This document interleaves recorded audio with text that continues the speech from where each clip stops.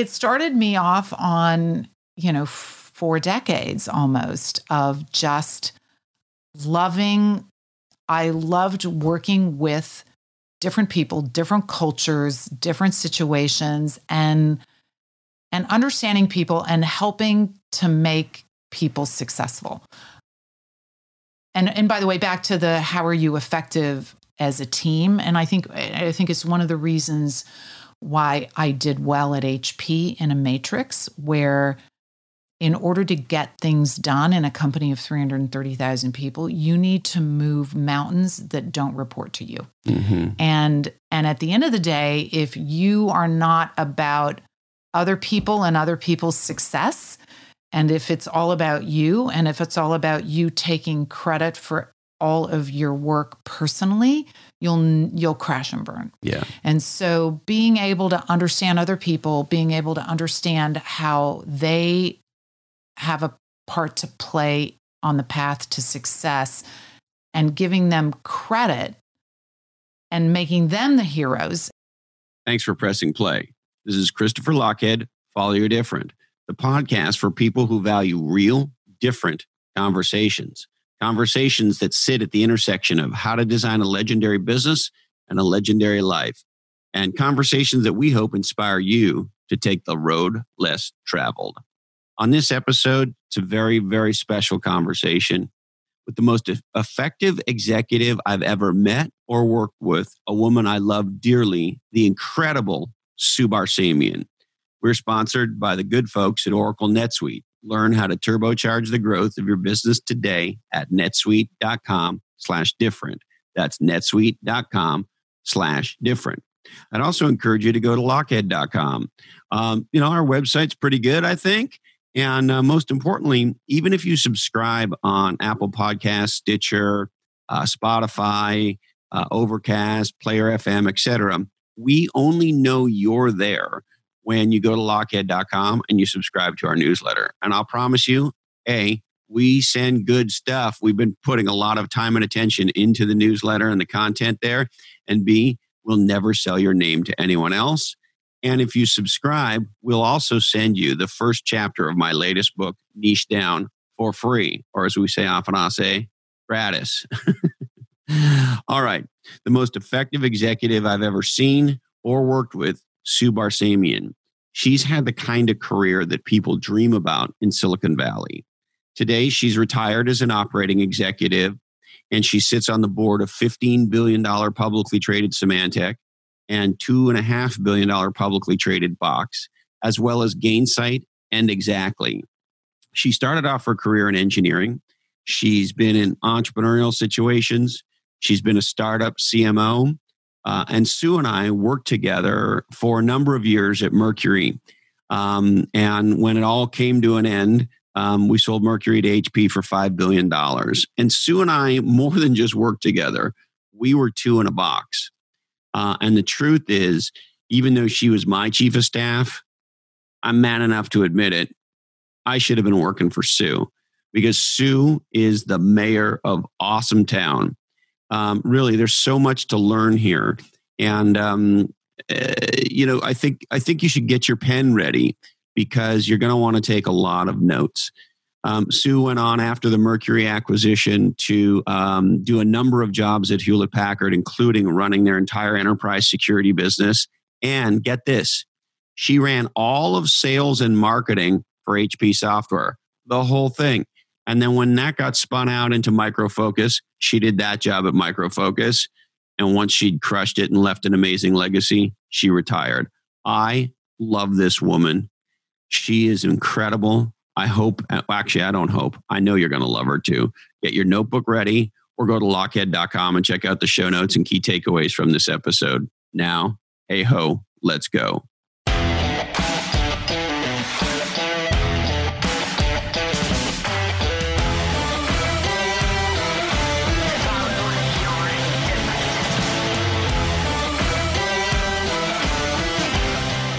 I fucking love you.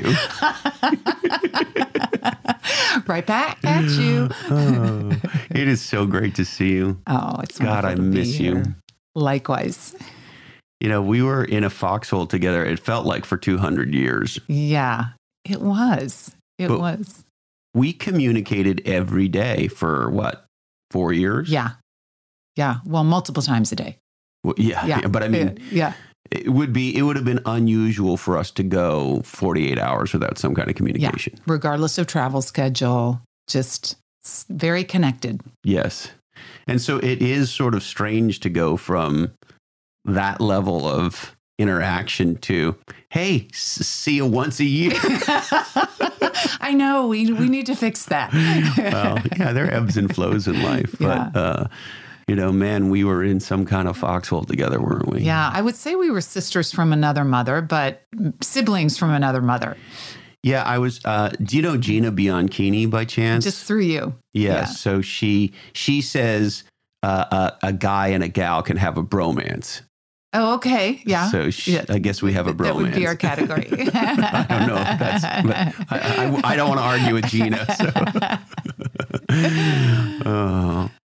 And I think about how much convincing it took to get you even to come to Mercury. Yeah, I think as I tell people, you kind of put me in a headlock. Is that how you describe it? Yeah, and it was the best decision I ever made. I mean, I was there full time, but as a theoretically uncommitted consultant, greatest consulting gig on the planet, and you gave me an ultimatum. And were pretty compelling. And I took it, and it was a great decision. So Did it feel like an ultimatum? No, because you're amazingly good at that. But ultimately, it was clear that it was an ultimatum, right? There was only one path forward. And the world's best consulting gig would come to an end at some point. And so joining full time it was time to make a commitment. And I think you were clear and compelling. And thank you for that, because it turned out to be one of the greatest job runs and one of the greatest teams certainly in my career. And I think many, many people say the same thing about that era at Mercury. Yeah, it's amazing how powerful the network is, isn't it? And what people's memories are of it. Yeah. Yeah. And still very connected. I mean, I think if if I look, aside from seeing you today, if I just look at the last month, and it's pretty typical, I've probably seen, 5 people from that team. Yeah. And just get together. It's just great. It's funny you remember it as an ultimatum. I remember it more as me begging. I guess it's just which side you're on at the time. I mean, I knew coming in that you were incredible. The thing that I found out that was so shocking was, and we don't have to talk about the individual, but the guy who was running marketing when I showed up, what I quickly realized is, oh, that guy does nothing. Sue does his job. He takes her work and presents it as his. Ta-da! And I was like, wow, I didn't know you could hire somebody else to do your job and you could pretend to be the guy, right? And so it just occurred to me, well, what there is to do is fire that guy and hire the gal who's actually doing the job. As a consultant, you don't tend to worry about those things. Yeah. And so I just have a billion questions to ask you, but I guess maybe how do you think about your career and careers today? Like, you've had one of the legendary careers. Yeah, I just retired from the day-to-day career. People tell me you don't say retired when you go off and you go do board work and you're still pretty busy. But I retired from operating roles. And, as I look back on it, it was 36 years. It was in the scope of today's... You started when you were 4, right? I started when I was 4, yeah. I love you. In the scope of today's, I guess, cadence of people moving around, pretty stable. I in 36 years, I worked for 8 companies, but 2 of them were acquired. So I really worked for 6 companies, and which in tech is unheard of, pretty much. Yeah, I mean, I'm maybe to a fault. I'm loyal through good and through bad, But I had somewhere between 20 to 25 different jobs. So even though I was stable in companies, I did a ton of things.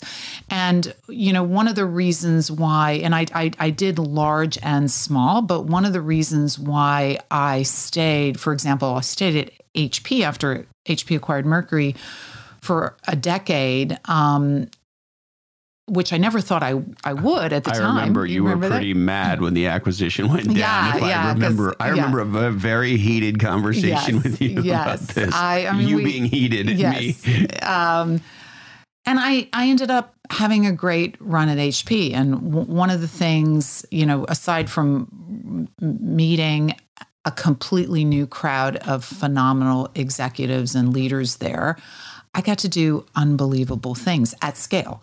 And, the thing about these large companies is they're usually complicated and messy. And we had our share of that at Mercury. I love that. And so HP gave me a chance to kind of test myself at a scale that I had never tested myself at. Can you lead 4,000 people? Can you do $10 billion of a P&L? Just a whole different ball game. And you never know till you try it. And so that was fun. I had a blast. And did you ever have a moment where you sort of woke up and went, I'm pretty fucking good at this $10 billion P&L that I'm in charge of here? You do have your moments. You also have... you're Wonder Woman, right? Yeah, you are, right? I mean, you have to know. I think looking back, you never at the time, maybe I'll answer it this way. I would say that my career has been characterized by leaps of faith and, many, many times in my career doing things that if I came in off the street, you would never put me in that role, right? There would be nothing about my resume that would say she could do that. But one of the things about staying with companies is companies take risk on people that they think can stretch. And that benefited me tremendously through my career. Good companies do, not all companies do, right? Yeah. So HP, I ran a $1 billion cybersecurity business for HP. I knew nothing about cybersecurity. And I remember they called me to suggest the job to me. And I was like, are you kidding? Like, why would you put me in to run a cybersecurity business? And they said, because we think you can do it. And it was phenomenal. It's hard work to kind of onboard when you're doing something completely new, but it's phenomenal. And I think I love the challenge of stretching. And I think consistently, if you look at my 36 years, there were many times where I'm like, holy crap, like, do they know I am really in no way ready for this? But you figure it out. Well, you figure it out. Wow. And at the end, you were running all sales and marketing, were you not? For the software division, yeah. And every more or none? Like sales and marketing. Sales and marketing. Sales and marketing. Yeah. Which is unusual in the tech industry. It's very rare that one executive is running sales and marketing. Yeah. And that was, especially when you're going through a transformation, having both is really helpful because you can really focus people down. And honestly, I learned focus from you when I worked for you. I did. What do you mean you learned? I am not known as a focused kind of guy. I know you say that, but when you think about your playbook and when you think about certainly what we did at Mercury, we ran that machine around sales plays, around strikes. So I learned the concept of a strike from you. You invented the sales plays. Yes. So we both brought something to the table. But you think about that, I mean, that was incredibly focusing. And so, having sales and marketing together just allows you to rerun. I just reran that playbook time and time and time again. We're going to do sales plays. We're going to live and die by sales plays. Many people now call them kind of your use cases. Pick your phrase, but it's shades of the same thing. And then I to be honest, I don't think anybody has replicated strikes like you did. That was just, we did what, 2 a year? Yep. Sometimes a third would sneak in there, but generally 2 a year, where, this concept that you blanket the airwaves on all fronts, and then you just basically draft off that blast for the next 6 months, and then you do the next, and that, to this day, I think very few people are that focused in terms of how they execute. I talked to a company recently, and they'd read the book, and they're like, "Yeah, and we're thinking we want to do 8 lightning strikes this year." I said, "Well, if you're doing 8, they're not lightning strikes." Yeah. The other interesting thing that I never thought with the strike idea, because I stole it from the movie business. Oh, in what way? Well, I just looked at how Hollywood launches a movie, and they hang everything on one weekend, and they build into that weekend. And when I was in the startup world, I didn't have money to compete at scale with IBM or anybody. It's just like, well, the only way I could figure out to do this and compete with big guys when I was a little guy was maybe we could compete with them for a week. Right. Yeah. And then I sort of noticed that model in Hollywood and built the strike model off of that. The thing that I didn't realize, and it happened at HP, I remember this conversation with Deb Nelson, and it was certainly the case at Mercury and other places, where the whole company gets on the cadence of the strike. Yeah. And so the engineering team starts realizing, okay, so we're going to do this twice a year. If I want my product to really be showcased, I need to get my shit together so that I'm part of the fall strike or the spring strike or whatever it is. And the positive unintended consequence that I saw was it became a cadence for continuously keeping the company moving forward. Engineers knew that, they needed to hit the October strike if they were going to be part of it. And if not, their product wasn't really going to get showcased in a major way until May or whatever it was. Yeah, because I remember the policy we had was you couldn't be part of the launch as a new product if you weren't 90 days to GA. Right. So it drove the whole deliverable schedule. You're exactly right. I had forgotten about that aspect of it, but it really did galvanize the whole company. And, that was just, it had really good outcomes for Mercury, but it's just, as you think back on your career and, people who influence you, for me, you being one of the key, and just philosophies that influence you, that was probably one of the biggest takeaways and learnings, that formed, for me, probably the next 10 to 15 years of work. Well, and the gift you gave me was you were then and are now the single most effective executive I've ever seen or heard of. Oh, well, that's incredibly flattering. Thank you. There's nobody I've heard of. You hear stories about Ray Lane, and I mean, you worked for Mark Hurd, and you hear he's incredible. And, I know there's other executives who are really good. But you taught me how to get shit done. You taught me, it's funny you say that I taught you focus. I think you taught me focus. And the thing I loved about working together is my brain is a total tops down brain. Yeah. And you're so much more bottoms up. And to see you work a spreadsheet is that can be a negative. It was a good combination. Oh, you are a spreadsheet. Whenever I would see you, particularly with a new person sitting down with like the spreadsheet of to-dos, I'd be like, oh, they're about to go through the Sioux Olympics. Do you remember that? We used to call it the Sioux Olympics. The Sioux Olympics. It was like the decathlon. Yeah. And you would put them through a month worth of, hell. And if they came out the other side, they made it. And a lot of people didn't come out the other side of the Sioux Olympics. Yeah, you used to say you've been sued. Yes.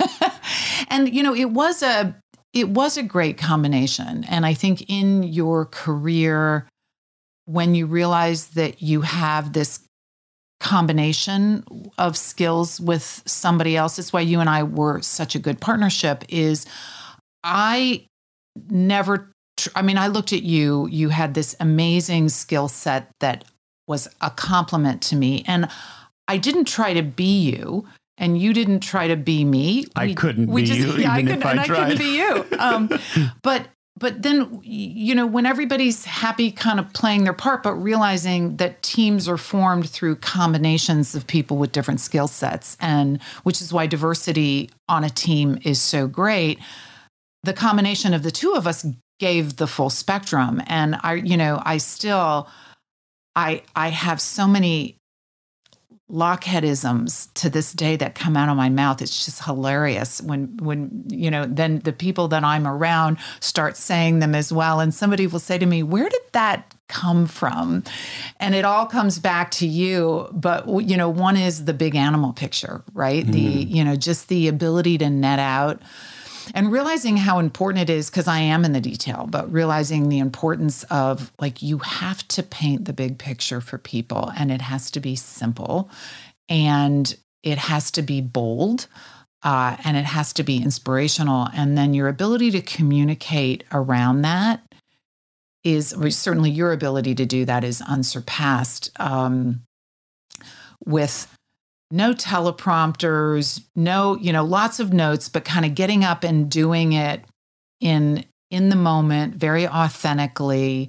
I certainly learned a tremendous amount about communication from you. Mm-hmm. Well, thank you. Yeah. That's very kind of you to say. There was one big fucked up thing at Mercury with you and I, though. You know what that was? What? The org chart was wrong. I look at it today and I go, on what planet were you not my boss? It's crazy. But anyway, you said something interesting. You used the D word, the diversity. Say more about what you mean by that. Well, I mean much more than gender diversity, right? Today, certainly in tech, it's all about gender diversity, and I'm a huge advocate of that, right? I'm very involved in. You're in all these high power, super ding dong women groups and things, right? Exactly. But I'm diversity with a capital D. I believe that human bias is you tend to go with the majority. You tend to surround yourself with people you're comfortable with. And at the end of the day, homogeneous teams are not strong teams. And I think there's been a tremendous amount of research that has validated that. And so I think that means cultural, that means economic, that means demographic. It just means, mix it up and put different people around you that will challenge you and bring a different perspective, and gender's part of it. But there's just a million axes for diversity. Yes. And you have to pay attention to it, because the bias for teams is they start to look the same if you're not careful. Well, and I've come to believe that if you reach consensus, you really did something wrong. If you reach consensus easily. Yeah. I mean, maybe, exactly. It's probably a more rigorous way of saying it. The other interesting thing is, and this may sound funny, but I'll just say what's in my mind. I never really thought of you as a woman. or let me maybe more accurately, the fact that you were female was never in my mind, right? Yeah. Whether it was at the very beginning when I was desperate to get you on board, or, you and I just had a partnership. It felt like to me instantaneously, we were hand in glove, and it was just like we were, indivisible, right? We developed a language and understanding, core values. We were just locked and loaded. It felt like, I don't know, maybe I'm sugaring it up over time, but that's how it felt for me from the beginning. Totally. Yeah. Yeah. I'm pretty gender agnostic as well, right? So you need to be conscious of that when you're building a diverse team. But once you get into the team, I'm completely agnostic. People, just because of my career, because I started out as an engineer, I get a lot of questions on discrimination, and you're almost embarrassed these days to not have your discrimination story. But I don't. And I don't doubt that discrimination is there, and I'm incredibly empathetic to women who have experienced it, and I'm incredibly grateful to the women who have fought against it. I personally, I never looked for it. Maybe it was there, but it never occurred to me if I was facing a problem, just emotionally, it would never occur to me that I was being discriminated against. My assumption was, well, I didn't do something right, or I should do that better, or I should rethink how I did it. And it's possible that through my career, there were cases of discrimination. I just chalked it up to something else. The interesting thing to me about you, and there were many other incredibly powerful, successful women at Mercury, I would describe Mercury as a very male company, right? Its attitude, its leadership, Israeli tank commanders all over the place.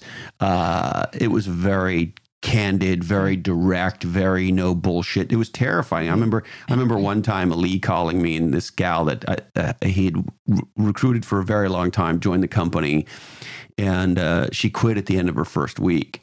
And he called me to tell me she quit, and he was afraid I was going to be mad at him. And I said, that's great news. And he said, what do you mean? It took us 6 months to get her and this and that. And I said, well, because if after a week in our culture, she needed to leave, then we needed her to leave. Yeah. Anyway, very hard charging. I would say male oriented culture. And yet you and a handful of others as well, of course, were insane. I mean, I think there's a very real chance that you were either the most respected executive in the company, or there was certainly no executive at Mercury that was more respected than you. Oh, well, thank you. That's very nice. But it's true. And that's in sales, that's in engineering, that's in finance. I mean, you played everywhere in the company. We had, I would agree with you in that if you were trying to gender stereotype that culture, you would say it was male. And yet there are so many amazing female executives that loved that. Stunners. Merav Davidson, Dion Hedgepeth, just Shelley. Yeah. I mean, just incredibly strong female leaders. I think what people loved about that culture, which can tend to get categorized as male, is it was just straight talk. Right. It was, I always say there was no back channel in that company, because whatever needed to be said got said to your face. And it was, it was never rude on a personal level, but it was often extremely blunt. Yes. And you had to defend, or not, and, kind of deal with it in the moment, and then everybody went out for drinks. So it was that kind of a straight talk culture, which is so positive and just so freeing for people to operate in. To this day, when you meet anybody from that era, they say that was one of the best things about the company. I couldn't agree more. As a matter of fact, it's interesting. It was so frontal. There literally was no back channel conversation. Yeah, the conversation was the conversation. Yeah. And if someone was mad at you, you knew. Yeah. And you knew why. Yeah. Yeah. And I don't know why so many companies, and I think in our society, we've confused sort of being cordial with not being straight or direct. Yeah. Yeah. I think that's a really good question. I think in, look, the workplace is complicated these days with, I'll say Me Too, but just a whole bunch of things like, people are cautious about company cultures, about interpersonal relationships. And, those things don't need to be contradictory. I mean, you can be very straight with somebody and do it in a way that's also professional. And I think that was a great example of that culture. Yeah. The other thing with you, when I talk to younger people, what I say to them is, listen, the secret to success is to be undeniable. And that's how I talk about you. And they're like, yeah, but what about this? And what about that? And what, like, look, let me tell you about my friend Sue. Because when I ask her about all this stuff, that stuff doesn't exist for her. She was too busy putting results on the board. Yeah. Right? You were too busy kicking intergalactic ass to like get caught up in some other, like, I don't know what discussion, right? You were just not. And so you could have been the most sexist, male chauvinist asshole on planet Earth, but witnessing Sue Barsamian in action is you are a result production manufacturing plant. And I mean, even the most, anti-female male on planet Earth would be like, I think we need her on the team. Well, you know what? I think it's, people say to me what career advice, and whether it's a young woman asking me or a young guy, it's the same thing, which is just I don't say don't pay attention to planning your journey and networking and all those things. But at the end of the day, none of that matters if you're not delivering results. And so if you wake up every day and you have time to do one thing, deliver and exceed expectations. And, certainly if I look at my career and 36 years with over 20 different jobs, and when I think back on it, I applied for 2 jobs out of my 20 plus. Right? You just get pulled in, and people say, "Well, how did you plan your career?" And I say, "I didn't really, because if you deliver before you can finish what you're working on, somebody's pulling you into another forest fire, and because there's always stuff to be fixed, and there's always broken businesses. And, if you prove yourself to be somebody that can, do what we did at Mercury, where you take kind of a company that's at this point and transition it and transform it to be from a single product company to a multi-product, solution-oriented, big category company, your ability to go replicate that is pretty common. Yeah. The other thing I explain to people, per your point, is so there's the experience we get doing it, and then there's the reputation. Yeah. Right. And the group of us that did that took a $300-400 million company that was very successful in testing and all that, but took it to a whole other place, took it to north of $1 billion and a $4.5 billion outcome with HP. And, in a relatively short period of time. And that's a tough thing to do. And I always explain to people, I think we learn a ton by losing, and I think there's real value in that. But in addition, the value of being on a winning team, that Mercury halo exists to this day, which is surprising to me, but it does. Yeah, it really does. And, everybody's got, hopefully, the opportunity to do 1 or 2 of those. But I actually think you said this in one of your speeches, which is the probability that a single career includes more than a handful of those is pretty unusual. Yeah. In fact, one of our colleagues, Doug Smith, he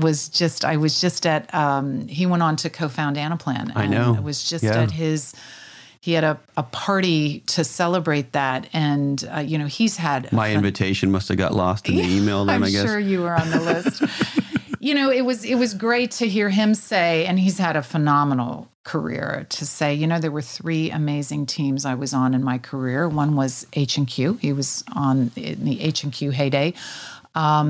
Mercury, and then for him, the early days of Anaplan. Yeah. And, I thought, wow, even for a career that has spanned, in his case, almost 4 decades, to actually have 3 phenomenal teams experience is pretty amazing. Yeah. And I didn't know the ins and outs of the Anaplan. Yeah.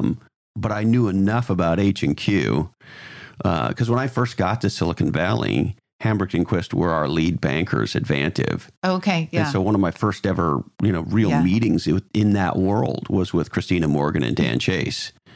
And I mean, you want to talk about, I heard this expression recently, my friend Rick Bennett, the advertising marketing assassin, described them as high bandwidth conversations. When you sit down with Christina Morgan and Dan Chase, Case at the time, holy fucking high bandwidth conversation. In my case, I wasn't even 30, so it's like, wow. But yeah, that was an amazing place. Yeah. We know Mercury. And so you're right, 3 is a lot. 3 is a lot. And I'm sure you've experienced this. There's a lot of people at Mercury who haven't done very well since Mercury because they keep looking for that culture and they can't find it. Yeah. Yeah. And I think sometimes when you're in it, you don't necessarily analyze it, right? Yes.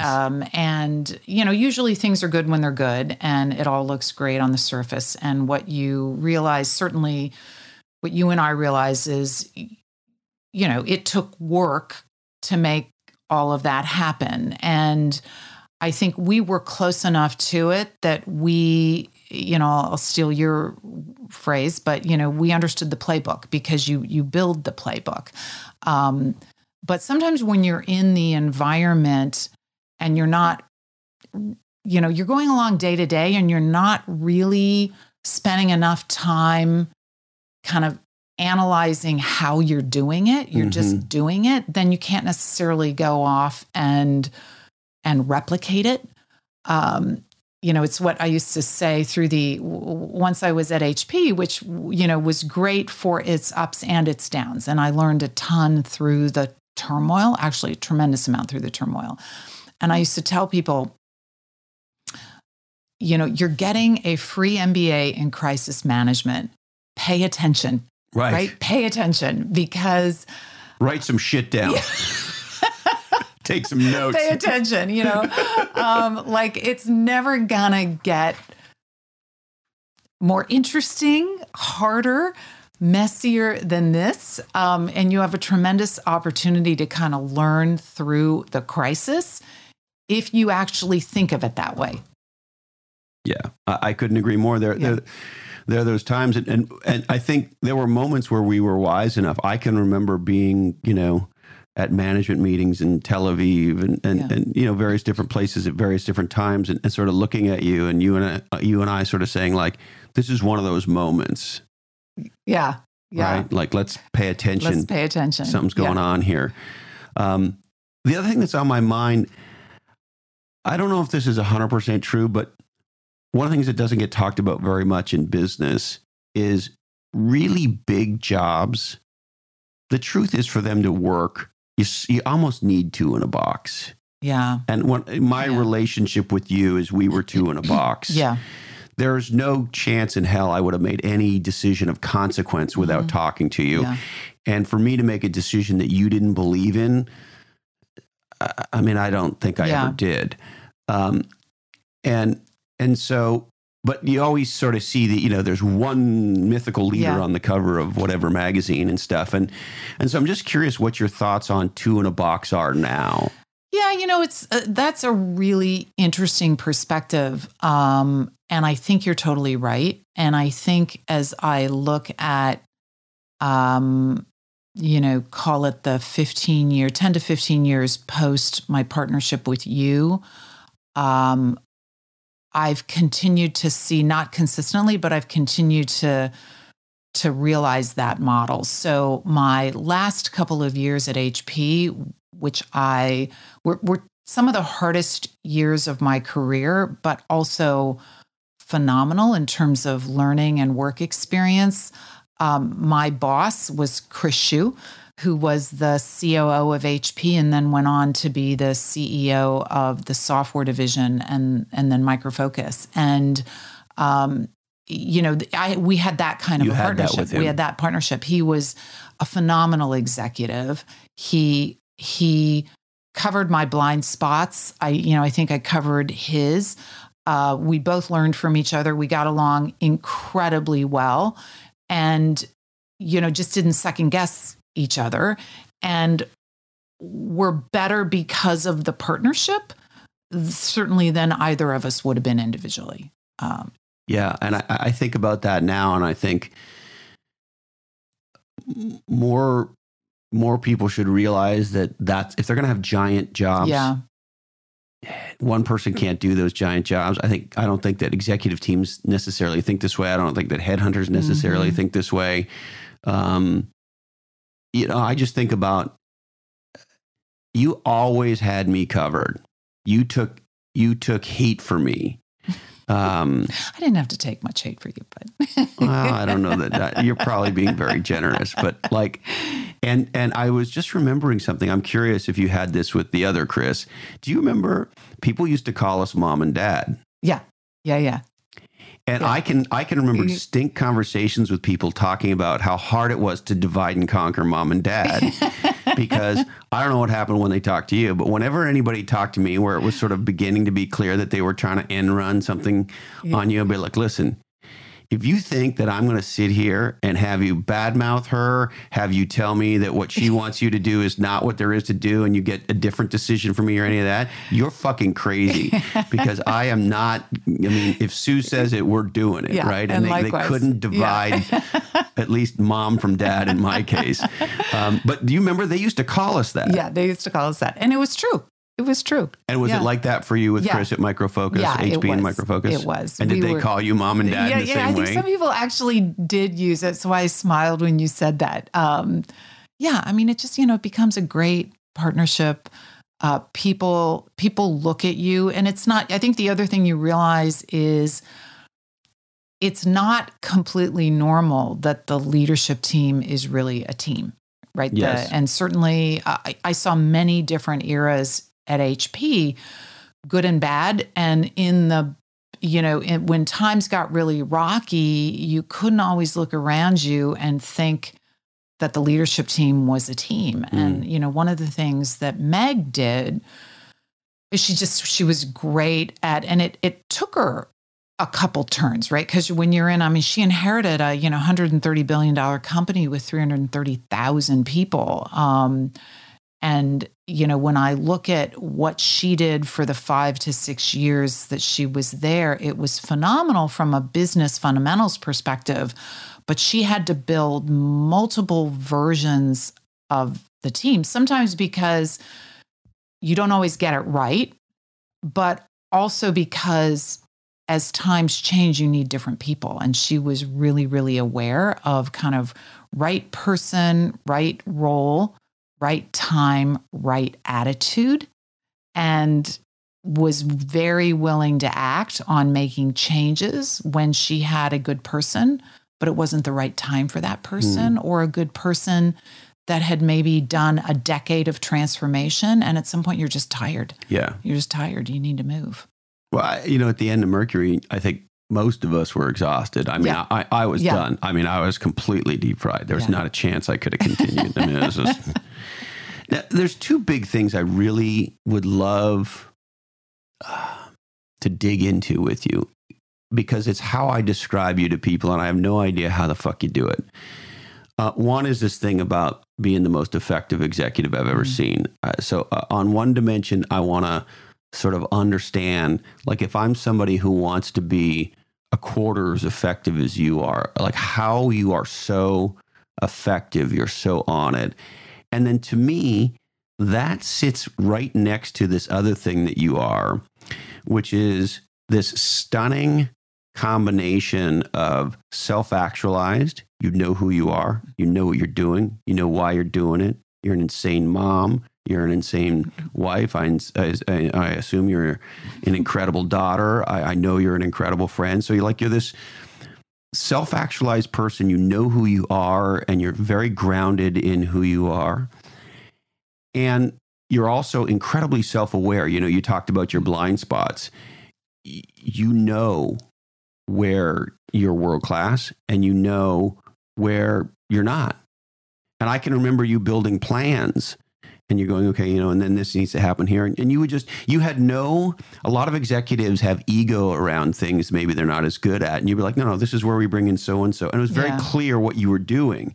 And so those two things, being completely self-actualized and self-aware and being insanely kind of effective and results-oriented, that's how I describe you. But I want to know, how the fuck do you do those things? How do I be like Sue on those dimensions? It's a great question. I think the first is my playbook, right? The second, I never really thought about being self-actualizing about how I execute, the plan. And maybe it's because by training, I'm an engineer, so I'm analytical, and that can be a positive and a negative, which is why it was a good compliment with you. But I love problems and I love breaking things down. And so if I summarized my execution model, I do enough analysis to know what the outcome needs to be and what the levers are that need to drive the outcome. And in some cases, there are things you need to create, and in some cases, there are things you need to change. And then somebody said something that I resonated with, which is, kind of mile by mile, it's a trial, yard by yard, it's hard, inch by inch, it's a cinch. Right. And so you take something really hard and sometimes really long. Could you just say that again? No, I'm not going to say that again. Registers in my whiskey stained database here. So you take something that is going to be complicated, and it's going to be, you used to say, it's like trying to swallow something larger than your head, right? It's like, at some point it's a huge, heavy lift for the team. And I break things down. And you do weekly, monthly milestones, and pretty soon you're at a 6-month, 12-month, 18-month transformation. I mean, at HP we did stuff that it took years to get it done, because those were really big, really messy problems. But I'm just all around about breaking it down while keeping people focused on the prize. The other thing is this, I want to go back to this sort of self-awareness and self-actualization. I describe you as the most effective executive, the most legendary operating executive. And then people sort of say, well, what was she like strategically or creatively? And I said, well, I don't know that creativity in a traditional sense, particularly in marketing, when you sort of think about it in that context, is necessarily Sue's greatest strength. But don't kid yourself. This woman was fucking smart as shit. And so strategically, you're this very weird combination, because strategically you could sit down and have a very thoughtful, detail-oriented conversation about the category, the market, the competition, what's going on, our product set, where we're weak, where we're strong, acquisition. And so a lot of very executional-oriented executives can be pretty tactical. Yeah. But yet when the conversation goes to a strategic, what should we do acquisition-wise? Should we expand in Europe? Should we this? Should we that? You have all that too. What the fuck you, Sue Barsamian? And so you have this very, very detail-oriented execution, get stuff done, but at the same time, you're very strategic. And in areas where you're not particularly strong, it doesn't matter because you bring those people in. And so I guess, how can you be so strategic and so tactical at the same time? Yeah, I think, honestly, I credit you with a lot of that. I think that, and going back to as you're doing these things, how are you studying it enough to formulate a playbook? And, you think about what we did as just one example. it was all about the category. It was all about analyzing the category where we were in as insufficient. We had great product market fit, but the category wasn't going to sustain us, right? And so you say, okay, I had great product market fit, but I need a bigger category. And so how do we take some of the things that the company also had at its disposal that were kind of on the fringe, and how do you create a bigger category for you to play in? And so you think about that. I mean, it's pretty strategic to just, and then your ability to go replicate that in many other situations and say, okay, how are we thinking about product market fit? How are we thinking about the category and the size of the category, the maturity of the category, the competitive landscape in the category, and who you were going to be in the category? Mm-hmm. And then, I think the other thing, and we haven't talked a lot about it, but it really goes back to, the concept of the sales plays, the concept of the strikes. That was a go-to-market playbook, yes. Right? So the category gave you the place to play. Yes. Right? The playing field, right? And the game. Right. And where are you going to play? And there's a whole strategic decision around where are you going to play. But then there's the whole, how are you going to play? And your ability to go from that strategic discussion to, okay, and now we're going to create these laminates for the sales force that on one side of them have a picture of the product line in this particular area. We call them centers, the suites. Yeah. And then on the flip side, have the sort of workflow diagram for how this set of products fit into the customer's world. And then we're going to teach you exactly what to say and what to do. And, it's like, okay, so we're going moose hunting and we're doing it with bows. We're going to be focused in these 5 geos. The moose are generally here. Here's a heat-seeking map of where, you got it down from a 30,000 foot strategic view. We want to do BTO. We want to do this big new category play. We're going to set this agenda to, okay, frontline salesperson, you call on this title, you do these things, you made it making frickin' Big Macs. Yeah, well, paint by number. Exactly. Yeah, making there Big was Macs. No freeform jazz, right? The sales force was not going, maybe. No, they played the same song in every sales call. Yeah, back to the focus, right? You, if you were running one of the plays, and again, call it a use case, call it a play, whatever you want to call it, you would have the benefit of the customer could go to the web or our website and it would look like we dominated. There would be references, there would be ROI calculations. You would have everything at your disposal to speed through a sales cycle and get the sale.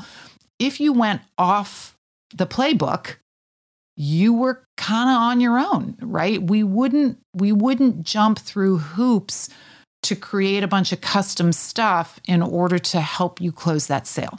Right. You were looking for moose, and if there was a duck over here, well, you had to, you were on your own with the duck. You were on your own. The other thing is, so we were, the dynamic duo on the marketing side, but we had unbelievable sales leaders. I mean, we had Jay Larson, we had Joe Sexton, we had DQ, Dave Quantrell in EMEA, at that time. McCracken. Yeah, McCracken. And so, and Joe Sexton, just as one example, his ability to just lead from the front and go out and be the guy who gave the best sales pitch in the company. And, while we had...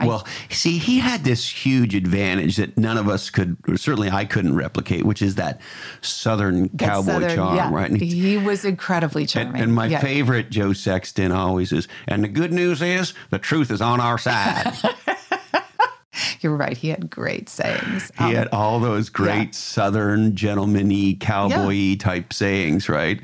And the mustache, of course. The mustache is hard to compete with. Which he doesn't have anymore. Did he shave the stash? Yeah, he looks great. Yeah. Oh, I'm the modern version. I need to call him. I'm not so sure I'm up with that. I'm down for that. Yeah. So he, the fact that I think we did a really good job of enablement, but the best enablement was the guy went on, hundreds of sales calls a year, and every person that went on a sales call with him ended up learning. And one of the things he taught me, at one point we rolled out sort of an update to the point of view, and he really was adamant. I'm sure you remember that everybody should be able to give the POV sales corporate deck talk as a chalk talk on their own. Yeah.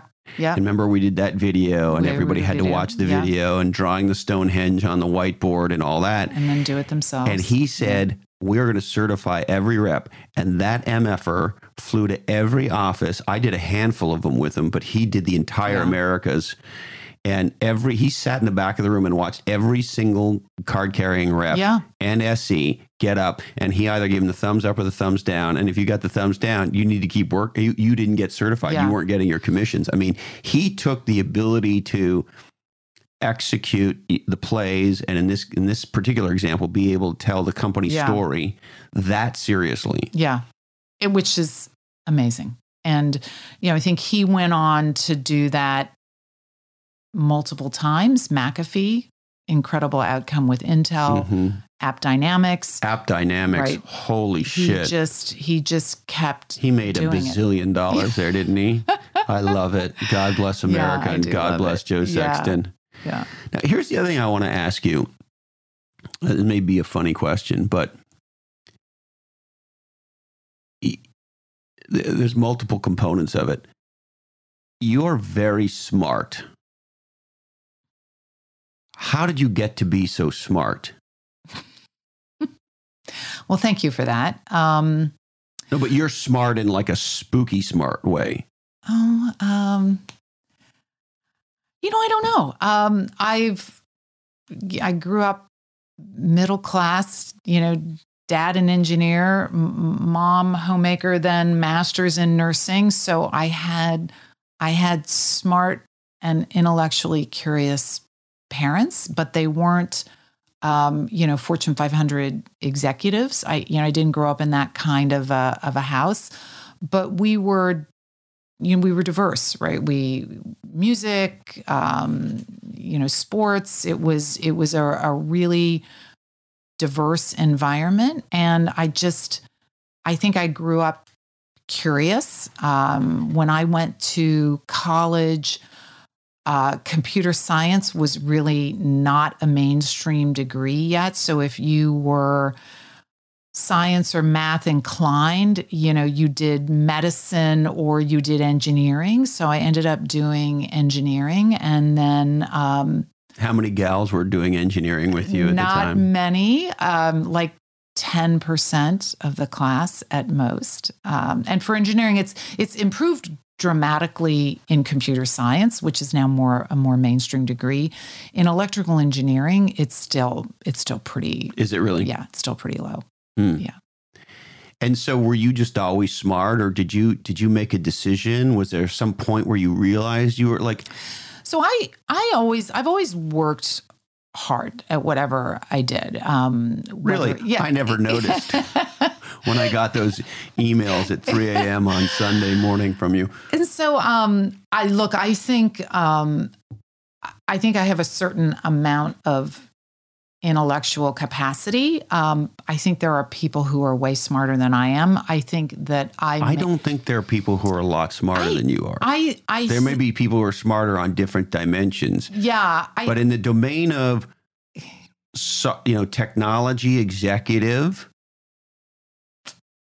Yeah, well, you're so lovely. Thank you. But did you decide to be smart, or was it you were just smart and that's how it was? I think I have a certain baseline, but I work at it. I mean, I really work at it. So you're committed to being a smart person. I am committed. I'm committed to. I think I'm the type of person that has to have a certain grasp of what I'm doing. Yes. I'm not comfortable. While I don't have to be the expert on everything, I have to, I do believe that you have to have a certain amount of depth in order to then zoom out and focus on what really matters. If you're not in it in sufficient detail, you won't actually know what matters, or you won't know how to plot your trajectory. And so I've always, from the time that I was younger, I've always kind of dove in to sufficient detail in order to feel like I had a command of whatever it was. And, then I worked, I worked hard. I think that's a powerful insight, Sue, because I was just seeing Ron Howard's got this new documentary about Pavarotti. Oh, yeah. And when you hear most people talk about Pavarotti, what you hear often is, oh, God, what an amazing talent he was. Yeah. Well, here's what they don't know. He wasn't a prodigy. People didn't think he could sing. Yeah. It took him 6 years before he could suck as a young person. Yeah. He was a quote unquote late bloomer, and he made himself into fucking Pavarotti. And this is the thing that sort of pisses me off in the talent discussion, because I think talent almost can become an excuse, right? Like, I've met a lot of legendary people, and it's very easy to look at you and go, well, whew, man, she's insanely smart and literally the most effective executive I've ever seen. I don't have the insanely smart, insanely effective organ sitting next to my kidney that clearly Sue has. So I'm just going to sit here and drink scotch, right? And what they don't understand is you made a commitment to be smart, and you worked at being smart. Yeah. You're not smart by accident. I think that's totally true. And I think aside from my example, and there's been a lot of studies on this, right? It takes whatever the number is, 10,000 hours or whatever, Who knows whether 10,000 hours or And so, but the point is, it doesn't just happen. You don't just show up one day and be Sue Barsamian. Yeah. And the power of that, I've seen you so many times stretch yourself. I've seen you so many times in situations that I know are uncomfortable for you. And I'm the only one that knows, right? I've seen you in front of Wall Street in tough situations, right? I've seen you in front of huge customer situations. You and I would stand on stage at Mercury World in front of thousands of people together, and you're not naturally that person. Yeah. And there you are, impeccably attired and just looking like, a killer. And you walk out and you open your mouth and people go, wow, holy shit. I learned that from you, by the way. Thank you. You give me way too much credit. No, I totally learned that from you. No, but I mean, you in front of the room is unbelievable. You on a sales call, unbelievable. And this is another thing I sort of share with particularly younger people is when you walk in the room, you don't have to open your mouth. You don't have to say a word. Nobody needs to know your background is. They don't even need to know your name. When Sue Barsamian walks in the room, everybody knows a motherfucker just walked in the room. Everybody goes, who's that? Right? And that's something you trained yourself in. Yeah. Yeah, I think you have to. I think you have to do it back to the comment about self-awareness. You also have to be aware of other people, and you can't walk into every room the same, because every room's different and there's different people in it, and different people resonate or engage or communicate in different ways. And, when I think about not just my career, but my life, and people say, what's your passion and what motivates you? I say, ultimately, I love people. I love people. I love understanding people. I think one of the reasons why I've done global work my whole career, and I was from Kansas. I had never been out of the country till I was 21. And I went to post-grad engineering school in Switzerland. And I was like, holy crap, like, wow, I'm not in Kansas anymore. And literally. And it started exactly. It started me off on, 4 decades almost of just loving. I loved working with different people, different cultures, different situations, and understanding people and helping to make people successful. and by the way, back to the how are you effective as a team? And I think it's one of the reasons why I did well at HP in a matrix, where in order to get things done in a company of 330,000 people, you need to move mountains that don't report to you. Mm-hmm. And at the end of the day, if you are not about other people and other people's success, and if it's all about you, and if it's all about you taking credit for all of your work personally, you'll crash and burn. Yeah. And so being able to understand other people, being able to understand how they have a part to play on the path to success, and giving them credit and making them the heroes. And by the way, it's the same in customer is the same thing, right? What did we do at Mercury? We made people's careers. We did, actually. And we knew they were making career decisions when they bought our stuff. Yeah. And we stood with them. And it was phenomenal for the people that hitched their wagon to helping us to create the next bigger category, because their careers were completely juiced as a result. I mean, how many of our customers got promoted and promoted and promoted, right? And we took incredible pride in Absolutely. In their success. And there are just, even you look at companies today and you think they don't think of their customers in that way, right? At the end of the day, you're selling to a bunch of people who have their own careers and their own successes and failures. And if you're helping them, you're golden. It's interesting. This is another one I talk to people about a lot, young entrepreneurs and executives in particular, which is, A, if your boss isn't winning, you're getting fired. Yeah. And B, if your customers aren't getting promoted, you're getting fired. Yeah. Right. Your job is to have your customers get, we had customers who went from QA manager to CIO, who would literally look us in the eye at the user conference and go, just so you know, you guys have been a big part of my career. Right. Yeah. That happened. That was a regular discussion. Exactly. Yeah.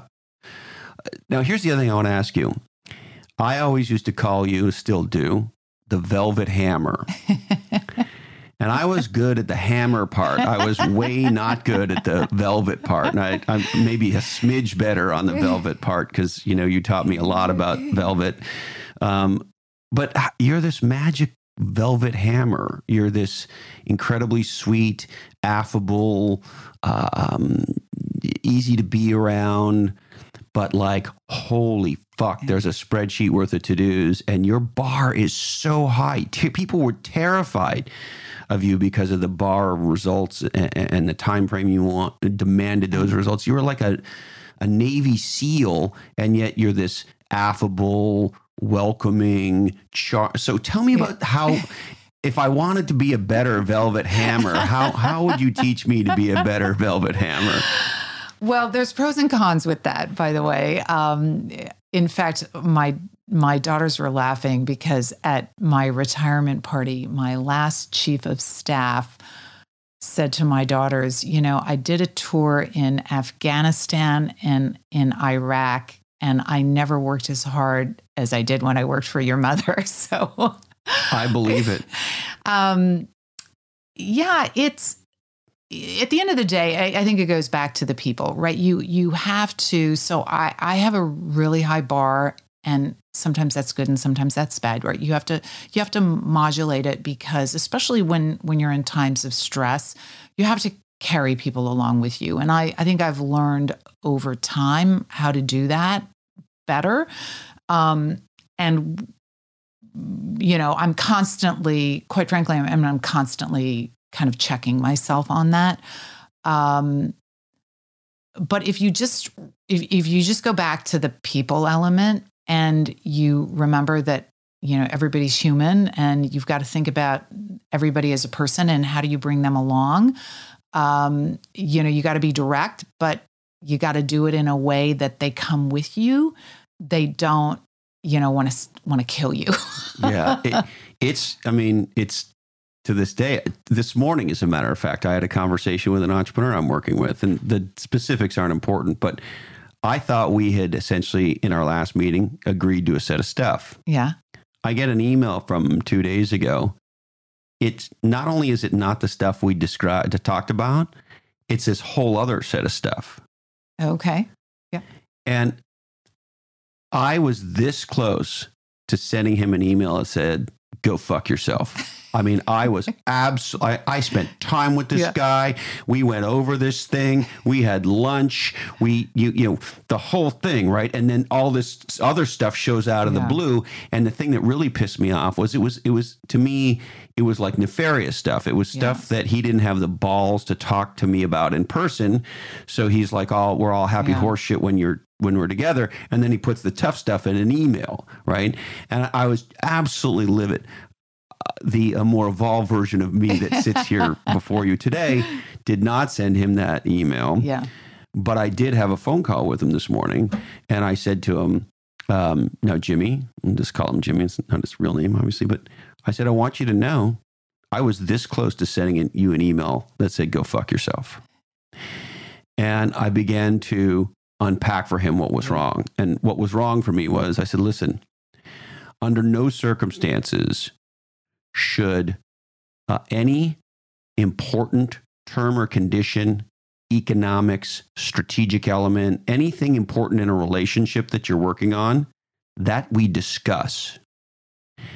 And what you don't do is what you did, which is it's very clear there was a set of things you felt uncomfortable not being straight with me about. You happy horse shitted me while we were together. I thought we had agreed, and then you came back with this email that was this whole other thing, and you blindsided me. I said, that's not how legendary people do this, right? And so I was channeling my inner Sue. Yeah. But it's taken me a long time to be able to not just send the "go fuck yourself" email. Yeah. But you're natural at that. You're natural at that. Look, I think you learn in some cases through the school of hard knocks, right? I was in my early career much quicker on the trigger. You learn that over time, usually by sending the email that backfires on you at some point. And then, you talk people through it. And then at some point, you also have to be willing to decide it's the wrong person. And so it's this balance, especially in companies where you're growing really quickly or you need to transform very radically. You've got to bring people along, but you also need to be willing to cut and run when they're not right person, right role, right time, right attitude. You got to make quick people decisions as well. Here's another big thing I'm dying to talk to you about. You and I have been in some very, very real, very bad situations in business. Yeah. I mean, I guess there's always worse, but we've been in a couple of foxholes together where it was really, really, really bad. Yeah. And where many other people around us melted. Yeah. Now, many people at Mercury stood up. My assessment is there were plus or minus 150 to 200 people, senior people, when the shit hit the fan that did stand up, which is more than who didn't. But there were many who didn't. And in some cases, we had board members who melted. And we had some very, I don't want to say who, but I mean, one of the biggest guys in Silicon Valley melted like snow in July in front of my face when we got investigated by the SEC and all that stuff. So I would say, not only were you one who stood up, you were one of a very small number of leaders who picked the company up and literally carried it on its back and got it across the line. I mean, without you, Mercury doesn't have the outcome. There's just no way. I just don't believe that it does. Thank you. Oh. So that's point A. Point B, I'm just going to say what's true for me, Sue. Not only do you do that in the most horrible business situations you can imagine, and this may sound like a strange set of words, but you do it with elegance and grace. Oh, that's so nice. Thank you for that. I think, I've seen a lot of things in my career. We were in the foxhole at Mercury. We went through a delisting and an investigation that then resulted in a delisting. Immediately prior to Mercury, I was in a company called Critical Path, which we were the .com darling. And in 2001, right at the time of the crash, we missed a quarter and had a huge stock drop. And then we had an investigation that resulted in, financial fraud and, people going to jail. And I remember people who used to work at our company went to jail, sat in a jail cell for quite some time. Yes. And I remember being, and at this time I was running marketing. I remember being at sales kickoff. So this was pre-Mercury. It was Critical Path. I remember being at sales kickoff with our whole, leadership team, and we were all waking up the next morning in order to go on stage, sales leaders, me, and essentially the FBI came, confiscated laptops, and nobody in the sales leadership team was allowed on stage because they were all under investigation. Yeah. So at 10 o'clock at night, I essentially realized we got the entire sales team here, and I'm going to be on stage. Explaining everything. Yeah. So you basically, you figure it out and you lead through it. And so when we got into the situation at Mercury, it wasn't my first crisis. I went on, certainly, in my decade at HP, I had, we had many crises. And you just get to the point where you just look around and you say, look, I've seen worse, right? I've seen worse. And then, at some point in my career, it became true. I really had seen worse. Nothing scares you now, right? If you're scared, we're in trouble. Yeah. And, you just lead through it and you just focus. And, at some point, everybody makes their own decisions about, when to opt out, when it's time to leave. But, when you go through these cycles and you don't really know what's going to come out on the other end, right? Is the company going to survive? Is the, company going to be bought? What's going to happen here? And what I used to tell people is, look, it will kill you to come in every day and worry about it. So pick your time period. I used to pick 6 months. And I would say for 6 months, I'm in. And I'm going to wake up every day and I'm going to do whatever I need to do to fight through this crisis. And in 6 months, and I would put it on my calendar, in 6 months, I'm going to wake up and I'm going to spend that day assessing whether I'm in for another 6 months or whether it's time to go. Yeah. But I'm not going to wake up every day and second guess, what are we doing? What am I doing? So you won't do that, make yourself crazy. You'll don't make yourself crazy. You'll make the decision 6 months. I'm not going to think about it. I'm focused. I'm committed. I'm 150% in.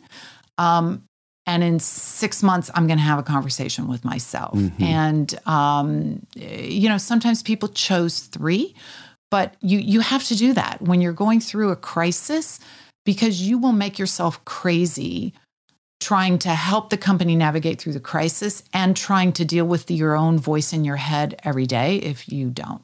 Mm-hmm. Now, I also want to talk to you about, you are somebody that I always describe to people as a 360-degree person, in that you are everything we've been talking about in business. But I, of course, know you well personally. Yeah.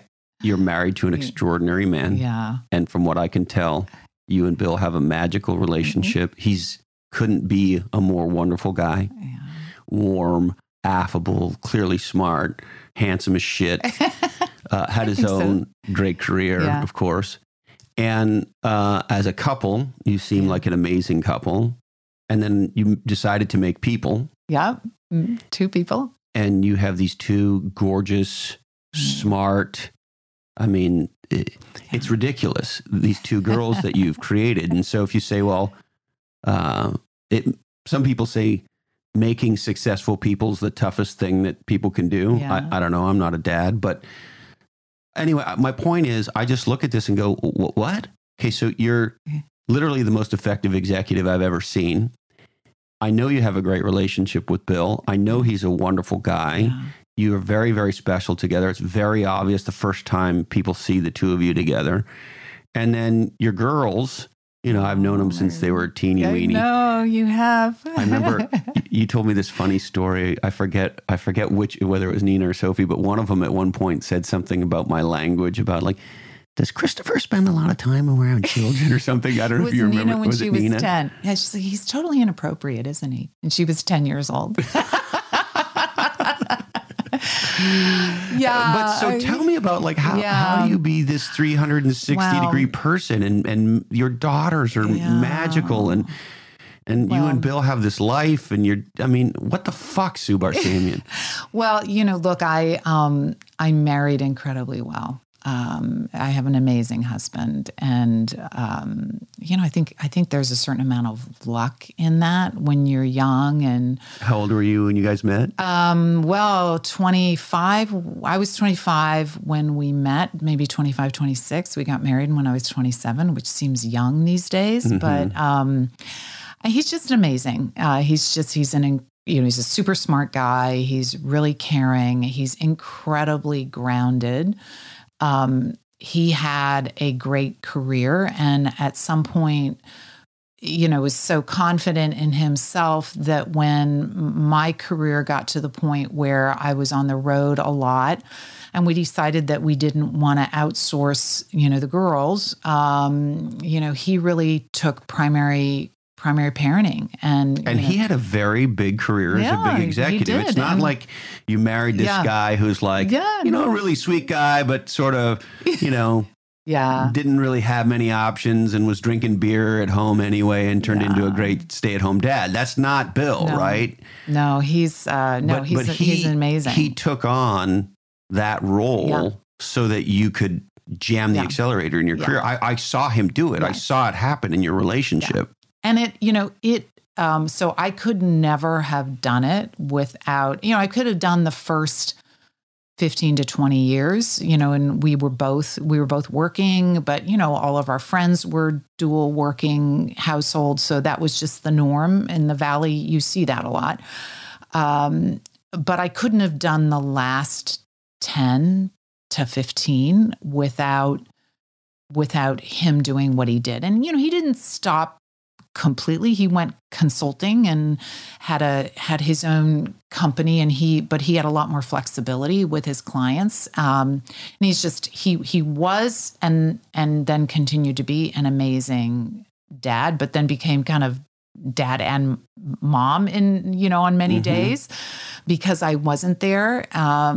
It just worked out. It worked out amazingly well. And, now I have time, and, I have to learn to cook, all those things that I didn't have to do. You need to spend more time here because there's a cook that lives here that could really amazing. Do some things with you. So he's, he's just a huge part of the equation. And so how do you navigate that? You hear so much today and lean in and, all that stuff. And the reality is making people and raising people is really, really hard. Yeah. And you set a huge high bar for yourselves as parents.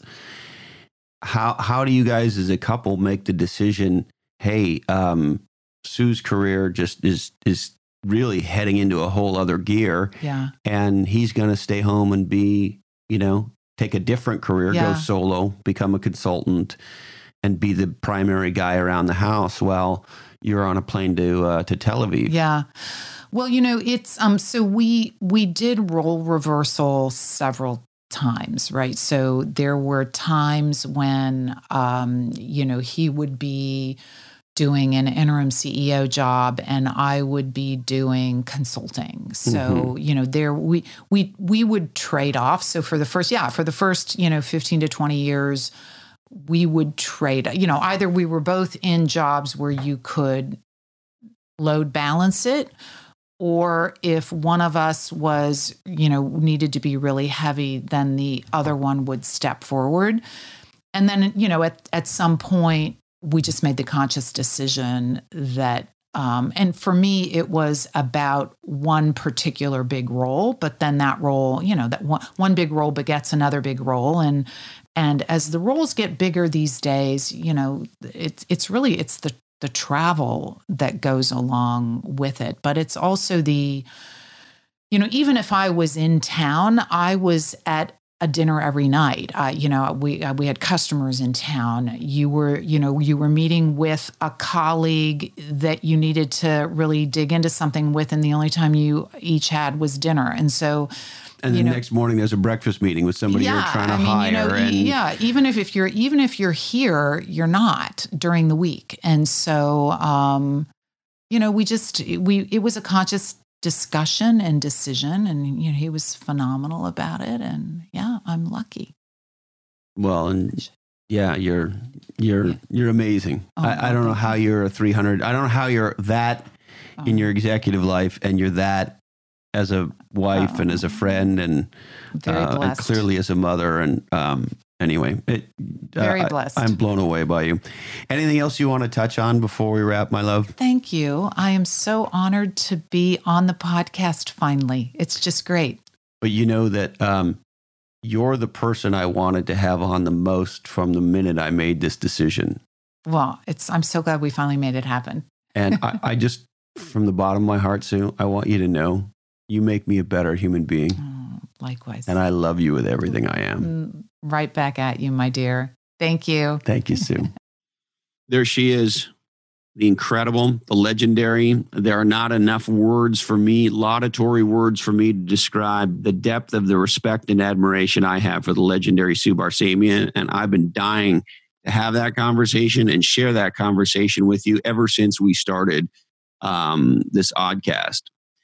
Now, our founding sponsor, as you know, is NetSuite. And the reason for that, we didn't want to have a founding sponsor who was for, left-handed hedge clippers. I don't know what a hedge climber is. Maybe that's a new category, hedge clippers. We only want to be associated with companies that we think are aligned with our mission of helping to inspire you to follow your different and design a legendary business and a legendary life. And that's what NetSuite is all about. So if you're a growth-oriented company and you're not in the cloud, it's time. I would even assert it's past time to move to the cloud. And NetSuite is number one in cloud ERP, the platform for growth for growth-oriented companies. And they offer a complete business management platform that gives you real-time visibility into all areas of your business. Every company battles with challenges as they grow, particularly updating manual processes and replacing inefficient systems. You end up having a spreadsheet kung fu on a lot of stuff, doing things in informal ways, and then trying to figure out how to get that into your accounting system, how to get that into your inventory system, your order system, etc. NetSuite puts it all together for you, replacing those inefficient systems and processes, allowing you to get a handle on the things that matter as you scale, like, for example, your cash flow. With NetSuite, you can save time and money and unneeded headaches by managing sales, finance, accounting, order management, and even HR instantly right from your desk or on your phone. And NetSuite is surprisingly cost effective. It will become your one source of truth for running your business. And as a listener to this Oddcast, NetSuite is offering you a free 1-hour growth review with an expert in your industry. So go to netsuite.com/different today. That's netsuite.com/different and set up your free 1-hour growth review. All right. We would like to thank the amazing folks at onelifefullylived.org. This is the nonprofit helping you dream, plan, and live your best life. That's the number one, lifefullylived.org. My second book with the incredible Heather Clancy, the #1 Amazon bestseller, Niche Down, How to Become Legendary by Being Different. Check it out on Amazon.com. Speaking of books, Andre Iguodala's new book is out, and it's fantastic. It's called The Sixth Man. Check it out. I also want to tell you about the incredible folks at 1185 Design. Check out 1185design.com. There is a reason the most legendary entrepreneurs and companies walk through the front door of 1185. That's because they design the brands that matter in Silicon Valley. Check them out. Speaking of things that matter, if you're a growth-oriented person, check out growwire.com for stories of inspiration and innovation, growwire.com. And a podcast that I love, the Impact Entrepreneur Podcast by my buddy, Mike Flynn. He's coming up on an episode soon. He's got a new book out. He's fantastic. Check out his podcast, the Impact Entrepreneur Podcast. And another nonprofit I love, DonorsChoose.org. This is the nonprofit that helps you fund projects for teachers in schools that need it the most. This is the company that brings the public to public schools. They're incredible. Check out DonorsChoose.org. All right, this Oddcast is the sole property of the Lochhead Oddcast Network, and we love you for being here. Thank you so much. The other thing I want to tell you, we recently have been doing our first ever survey. If you want to contribute your thinking and tell us what you think of this Oddcast, you can do that at lochhead.com/survey. And I want you to know I'm blown away because approximately 80% of the people in the survey report that the way they heard about us is through a friend. So thank you so much for being a friend and for sharing this Oddcast. All right, this Oddcast is clearly produced in a studio that does contain nuts. Please teach legendary executive behavior and entrepreneurship. Save water and shower with a friend. Don't forget to go for a walk in the woods. I love you, Candy Dandy. And I love you, Mom and Dad. And hey, Colin, this Oddcast really ties the room together, doesn't it? Today, our deepest apologies go to Harvey Weinstein. Sorry, Harv. We just ran out of time for you. That's it. We're out of here. Thank you so much for investing part of your life with me. Stay legendary. And of course, until we're together again, follow your different.